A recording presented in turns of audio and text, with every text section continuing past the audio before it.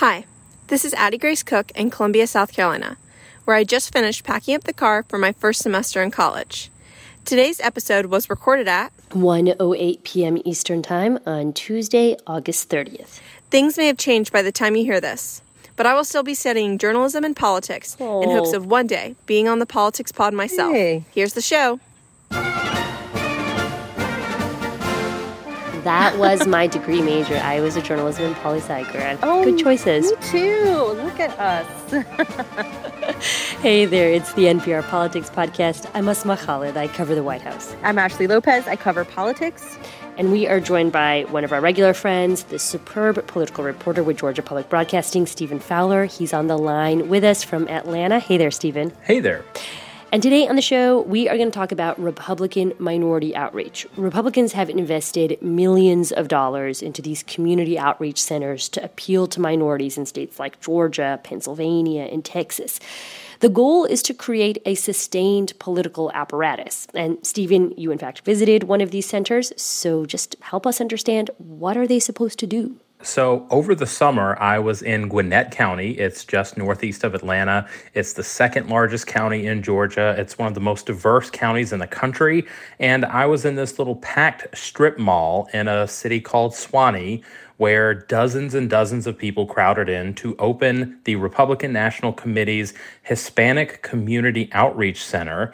And we heard from lots of different local Latino officials and people like Ray Martinez, who is a state House candidate. I'm just as honored to be here today to open up the Republican National Committee Hispanic Community Center here in Suwanee. This is not us saying we expect your vote, you owe us your vote. This is us saying we want to earn your vote. We want to learn how we can better represent your community, how we can be here long term. That's RNC Chairwoman Ronna McDaniel. She was there to say that this is a real investment that the Republican Party is making in communities like Suwanee and other places to grow their vote and grow their base beyond white working class voters. You know, it feels like we've been hearing this Republican rhetoric about reaching out to minorities for, like the past decade at this point. I recall after Mitt Romney lost the 2012 presidential election, there was this so-called autopsy that the Republican National Committee held to better understand why it hasn't been doing as well with minority voters and what it ought to do to improve its standing. Yeah, and these are intended to be year-round community spaces. They're staffed by local conservatives of color and not, D.C. consultants coming down for a month at a time. They have programming and events like a Juneteenth cookout at a Black community center just south of Atlanta and food drives and different things like that. They're meant to be part of the community that they serve. And the reason these places are picked, there's 36 of them around the country in places like Pennsylvania, Texas. There's a Native American community center and a Native American community in North Carolina. They opened a Jewish outreach center in Boca Raton, Florida. And in Philadelphia, where Donald Trump improved on his margins from 2016 to 2020 with Black voters, there's a Black voter outreach center in a majority Black neighborhood in Northwest Philly. So they're picking these areas where there's growing diversity and growing diversity of thought as a place to really spread their message and be there year-round and show that it's not just a last-minute 11th-hour campaign stunt. So, Ashley, it seems like the Republican Party's evolution is happening on two tracks, right? I mean, you do hear certain candidates, I think back to even the former President Donald Trump himself, speak with this anti-Muslim, anti-Mexican rhetoric. But then you also have this concrete plan that Stephen is describing. How do you reconcile those two things? I mean, it's kind of like confusing to hear, right? Like on the one hand, some Republicans are using rhetoric that you would think would really hurt them with these communities. And I mean, in some cases, there is damage, right? I've heard some Republicans here in Texas tell me that they think they actually could be doing better with these groups if it wasn't for some of the things we've been hearing Trump and the far right and like outright white supremacist factions of the party say. But on the other hand, Republicans have been making investments and showing up in places where Democrats have sort of taken voters for granted. I mean, half of politics is just showing up, right? In South Texas, Latino voters were very reliable for Democrats for over a decade, but things change, and Republicans in that area have been speaking directly to voters on the issues they care about. Larger issues related to race and the future of this democracy are not always motivating political issues for some voters, particularly the Latino voters that Republicans do well with here in Texas, which are mostly Tejanos, people whose families have been here for generations. Not all Latinos are recent immigrants in Texas, and they tend to be more interested in other issues, and I think that's what Republicans have been talking about. So what is the political message that Republicans have for different minority communities? Because, no doubt part of the strategy is showing up, but the other part of the strategy is what you're telling voters when you do show up. Right. So the economy is obviously the biggest issue that Republicans are talking to these communities about. Republicans are currently doing way better in polling on issues like tackling inflation and growing the economy, small business issues compared to Democrats. And those are definitely, of course, some of the big issues on voters' minds heading into elections this fall. Republicans have also found some inroads on issues related to family values and more socially conservative views. These issues tend to play pretty well in some of these communities. And then there's more regionally specific stuff, Republicans talk a lot about border security when they're talking to Latinos in South Texas, and this appeals specifically to border communities. And here in Georgia, we're especially seeing that economic message resonate with conservative voters and voters of color because Georgia was one of the first states to reopen in the pandemic. Georgia has record low unemployment. Georgia has record economic growth and a state budget surplus. And so Republican leadership in Georgia is telling these voters, look, the reason you have this money in your bank account and these great jobs is because of Republican policies. And if you vote for us, you'll continue to have that. And for a lot of people in the state, that's something that tends to resonate more than some of these other more abstract nationalized issues that don't affect people directly in their day-to-day lives. Stephen, the outreach efforts that you've been describing, that Republicans have been trying to make, is there evidence that they are working? This Juneteenth cookout or the Hispanic Community Outreach Center. Are people showing up? Is it actually translating to votes for Republicans? Absolutely. And Asma, it's important to note that this isn't necessarily a new thing that the RNC is doing. Go back to the 2020 campaign and you'll see that former President Trump had Black Voices for Trump coalitions and Latino Voices for Trump coalitions that had these physical spaces that they launched before the election. Actually, here in Atlanta was where he gave a major speech about Black empowerment and launched the Black Voices Coalition.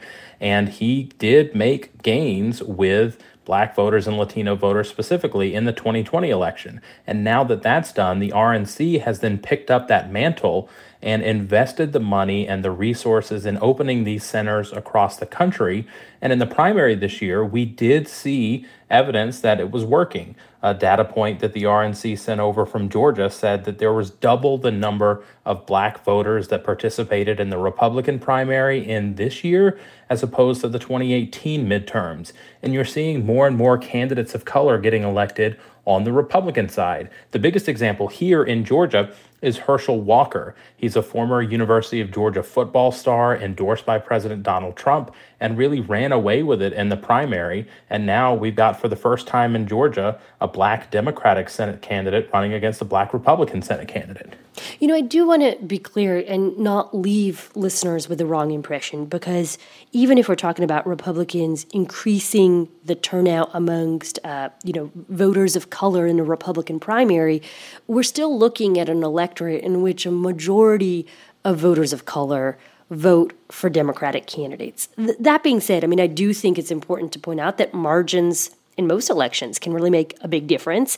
And there's a sense of frustration among some Democrats that they don't feel like the Democratic Party has substantially been courting and persuading them to vote for Democrats.